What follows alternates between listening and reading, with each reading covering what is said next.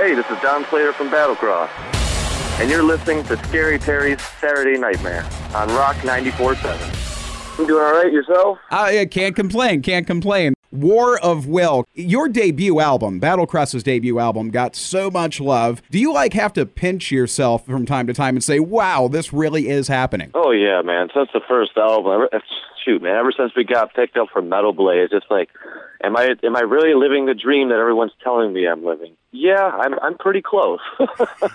It's awesome. It really is.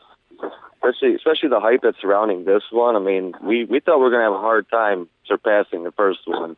This one, I think we did a really good job.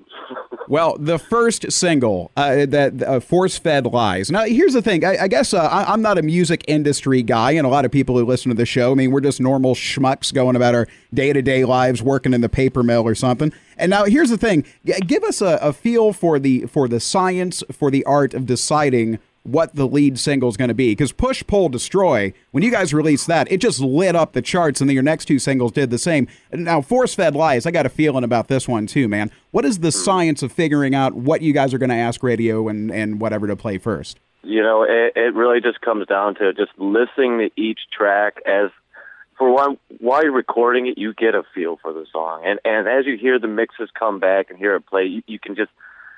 It's hard to describe. You just feel that hook. That we called it the Slayer riff, just where it just really chugs it out right there. It's like, oh yeah, that's gonna get heads banging right there. It's just, it's what the crowd is really gonna feed off of, man, and just how the song feels, and it's really not a whole lot of science to it. It's just how the song feels when it initially comes off the press, man. Like striking the iron, like, ooh, this is going to be a good one. Well, that leads into my next question here. I mean, let's get to it, man. The name Battlecross, that is one of the most metal names since metal came to Metaltown. Now, when you guys decided on Battlecross, were you guys going through a list of names, and then when you hit Battlecross, was there that moment of inspiration or something? Dude, as Huron and Tony, they're the ones, like, they already had Battlecross. They were going through members. I joined it when it was already called Battlecross, and just here, I think they just went through a bevy of names, man. Like you said, they went through a list, looked at which one said solid, said, you know what, that's a strong name right there, and that's really what it is. You see a lot of bands now just picking old phrases and all and stuff like that, but nothing just a solid just name now. And I think they just wanted to go with something solid, and they hit the right number. Well, it's good branding, as the marketing wonks will say. Oh yeah. Now, I'm sorry. Go ahead, brother. Oh, I was just gonna say, it's got the hard consonants and everything, man, just like our favorite swear words and everything. Exactly. Yes. Battlecross. Watch your mouth. So here's the thing, Don. You guys describe yourselves as a blue-collar thrash metal. That's one of your branding statements, again, as my marketing wonks will say. So let me ask you something, Don. What does that mean to you? What does the statement blue-collar thrash metal mean to you? That means we like to work. We're, nose to the grindstone, man. I mean, we, blue-collar workers, we come from essentially a blue-collar state, with all the auto industry or everything around here. We've had, technical death. We've had, thrash death. We've had all kinds of, let's mix it up a little bit. If people can make all these labels, we're blue-collar thrash, because we just like to go out there, work, kick butt, take names, and move on. Just say, hope you enjoyed the show. Let's get ready. It's just... we really just try to convey, like, hey man, we're out here to work. You're gonna get some energy out of us. Well, you guys have a lot of work coming your way over the next few months, including an appearance at the Orion Music and More Festival, the big gig that Metallica is putting together in your hometown of Detroit. Dude, how stoked are you about this epic hometown gig? Incredibly. I still got neighbors that live around me, like, oh, Orion Fest. Like, yeah, we're playing that. No, like, yes. The fact that, we're out there with Metallica, got our buddies that we just came off a tour with, within Flames, All Shall Perish. They're going to be playing that gig too, man. I'm stoked. Especially, it's Metallica, dude. It's Metallica. How many opportunities am I going to say, I played a gig that Metallica, not only is it a gig, but it's their gig. No doubt, no doubt. I mean, that's the thing. And, when you're talking about those neighbors that you're telling about the gig, I mean, it's kind of one of those things where, like, you can go out on tour to, like, state after state, hitting country after country, city after city, and you are big stuff to all these kids that are in the crowd. But then when you come home, it's like your relatives are like, oh, that's what you still do for a living there? Hey, but then you tell them, hey, I'm opening for Metallica. That'll even get your Aunt Yehudi to go, wow, you guys really are big time now. even my little grandma, she always tell me, you should play country. You really should play country. It's so much more popular. No, Grandma, I'm not going to play country. Hell. Now, aside from the Metallica gig, you guys have some other big ones coming up, too. You're going to be on the Rockstar Energy Drink Mayhem Festival Tour with a label mates Amon Amarth and Rob Zombie, Behemoth, and Mastodon. And then one of the more interesting gigs that you guys have coming up, you're going to be at the annual GWAR BQ. Have you guys jammed with GWAR before? Once. Back in 2009, we played at Harpo. We opened up for them. Harpo's. We sold the most tickets because that's how they run it. How many per ticket you sell is the spot you get. Mm. We were the last local act, and so we got to share the big stage with GWAR, and it was intense because GWAR, I get a lot of flack for it, but GWAR is the band that got me into metal. They are my penultimate favorite band of all time. So just the fact that we're playing GWAR BQ is like, okay, you guys have no idea. Like, there's Cloud 9, I'll be on Cloud 22. And probably stained with a few things from the GWAR show, too, for that matter. Dude, if I can find all white clothing, you betcha. Awesome. You see, my brother, he's a massive GWAR mark, and that's what he does. He wears white to every show just to see how many different colors of odorous spunk he can end up with on a shirt by the time he's done. And you always end up purple. You're always purple by the end of the show. I mean, the creases in your palm, like, you won't be able to get that dye out. It'll take at least 3 showers to get that stuff out of your skin, dude. Now, let's get into the band here a bit more for just a sec. You're a lead vocalist, Kyle Gumby Gunther. According to his official bio on the Battlecross website, he says that Brett Favre is his hero. How is that flying in Lions country there, pal? That's the first time I've heard of that. That might be that's a good reason. I can't believe that's the first time I've heard that. I do my homework. Yeah. Yeah, you did. And you know what? He's supposed to be here in a little bit. I think I'm going to have to give him a little bit of flack for that. He's always been Lions. I didn't know Brett Favre was that. Yeah, right. Man, I don't know. He looks up to him to some extent. Now, maybe, here's the thing. He may look up to him because he ended up moving over to the Vikings, which kind of stuck in the Packers' craw for a while. So maybe that's what it's all about. He likes the fact that he's an epic troll in the NFC North. Yeah, he's working on his journeyman card, that's for sure. There you go. Now, my next question involves one of your guitarists, Huron. And, dude, how do you pronounce that dude's last name? Huron, like the lake. Now, Huron, but his last name, man, how do you pronounce that? Durrani Yagala. Bless you. It's actually very phonetic, but I've heard it butchered so many times. I tell people when we go in, because, some fast food places ask for your first name, and he always goes, Huron. He has to repeat it like 5 times. I tell him, like, dude, just go in and tell your name is Pete, or something like that. Don't give him your name. Just say, hey, I'm Pete. Yeah, there you go. There you go. May as well. Durrani Yagala. Durrani Yagala. I'm going to keep working on that. The thing is, like in this area of the country, we've got a lot of Polish stock around here, and like a lot of the last names around here are nothing but consonants. And it's like, how do you get that sound out of putting 3 Ks, a Y, and the number 3 together? How the hell did that happen? Yeah. Now, like that, what's that name? That Coach K guy that's out there over in the East. I can't remember what college he does. I think he's a basketball coach. Like Chris. I can't pronounce his name. It's like, can't you just get a pseudonym or something, man? Coach Boss. Yeah. Do it like that. Now, going through the band's bios, though, I noticed a pattern. Your vocalist, Kyle, he's got an epic beard. Huron's got an epic beard. Your guitarist, Tony's rocking the chin strap. And you have the seriously ridiculously awesome sideburns. Now, does your drummer, Shannon Lucas, also sport epic facial hair? Shannon has a beard. Shannon has a formidable beard. Now, he did...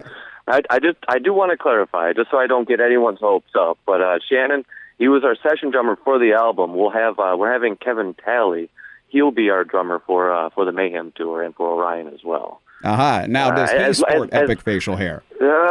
He tries. I mean, he'll get the scruff going, but I think that's about as far as he can go. Could this affect his future with the band? I mean, is epic facial hair a requirement to be a member of Battlecross? He's got to at least try, man. He at least has to try. Awesome. Okay. A couple other things I picked up from y'all's bios. I see that your hobby. You have many interesting hobbies. For instance, hermiting, which you got to explain that. Do you just like go live in the woods and not talk to human beings for a year? What's hermiting? Well, I'm an urban hermit. I like to, if it's really hot or sticky or I have nothing to do, I'll just hang out and play video games all day. I mean, I'll just kind of just get in my cubby hole and say, yeah, there is a world out there, but I really don't care right now. Now, when it comes to gaming, I see that you're undefeated at Nintendo Championship Bowling. Now, are you a new school gamer, old school gamer? What kind of stuff do you get into?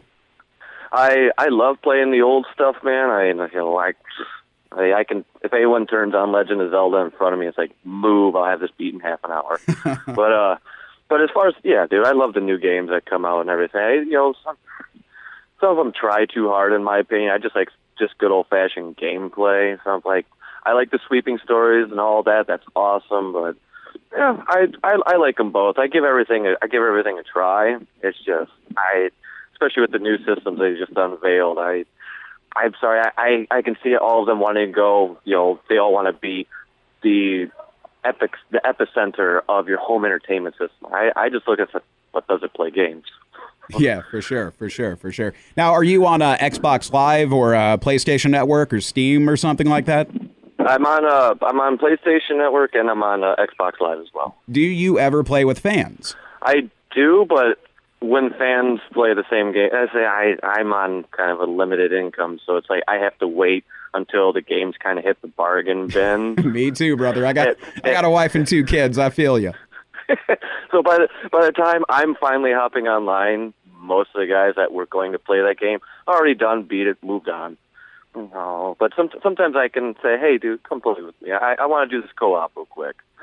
I feel you. Well, you know what? In the event that there are other bargain gamers like yourself and myself out there, are you comfortable sharing your gamer tag with the Scary Terry's Saturday Nightmare audience? Yeah, no problem, man. Let's see. Xbox will be DJ, like dog, John, Slater, Slater, 81. There we go, DJ Slater 81, and then you can play old school, not quite old school. If it's available for $5 in the bargain bin, $5 to $20. Is that about your range? Yeah. The highest I'll go is $20. Yeah, same here, man. Sorry, dude, $60 for a new game. That's like, come on, dude. Yeah, $60 for a game that's going to end up being a coaster a few months. Right. That's 3 packs of strings, man. Come on, I have priorities here. I feel you. Okay, we're going to start a Bargain Gamers clan on Xbox Live. You and DJ Slater 81 here. Look for us, and we'll smoke you at Halo 3. I think that's $5 at GameStop now. So yeah, I got Halo Reach if anyone wants to play that too. There you go. Perfect. All right, now let's see. One of your other hobbies happens to be butt mittens. You got to explain that one too, bro. Oh, butt mittens. It's pretty self-explanatory. It's where you, well, sorry, I think for me. It is? Only females need apply, but it's just essentially it's a good butt rub. I'm good at rubbing butts. I see. Okay, well ladies it's the hands, dude. It's the hands. I'm sorry. I mean, they're my only good asset. See what I did there? Asset. Well played. We'll golf clap that one, man. Well done. Now, all right, butt mittens. We'll make sure that the ladies in the Nightmare audience knows what's up with that. Now, you actually carried a 210 average for 23. You bowled for like 23 years, man. Is there an alternate universe where you would have gone pro? I would have loved to, except I didn't. I loved bowling. It was a great sport, but I got that average because I honestly think I got the average because I played the sport for so long. I mean, I loved it. I had fun, but the aura of the competition as far as bowling goes, I just couldn't handle. It's not that it's too competitive. Like, man, these people are cutthroat. Like, it seems like they'd almost like accidentally spill something on the floor just for you to step on it, so you'd step into it as you're going through your approach. Oops, well, there goes that sweeper. Looks like I'm not winning anything tonight. But in an alternate universe, I would love to go pro. As silly as I think people look on TV in professional bowling, I would do it. So, but at this point, you're a recreational bowler. So no aspirations to play on Saturday afternoons on basic cable. Well, you know, if it meant ESPN, sure. If I was doing one of the big opens, but yeah, I busted my back a few years ago, and I like to tell people it was from base jumping, but really it happened during bowling. And Are you serious?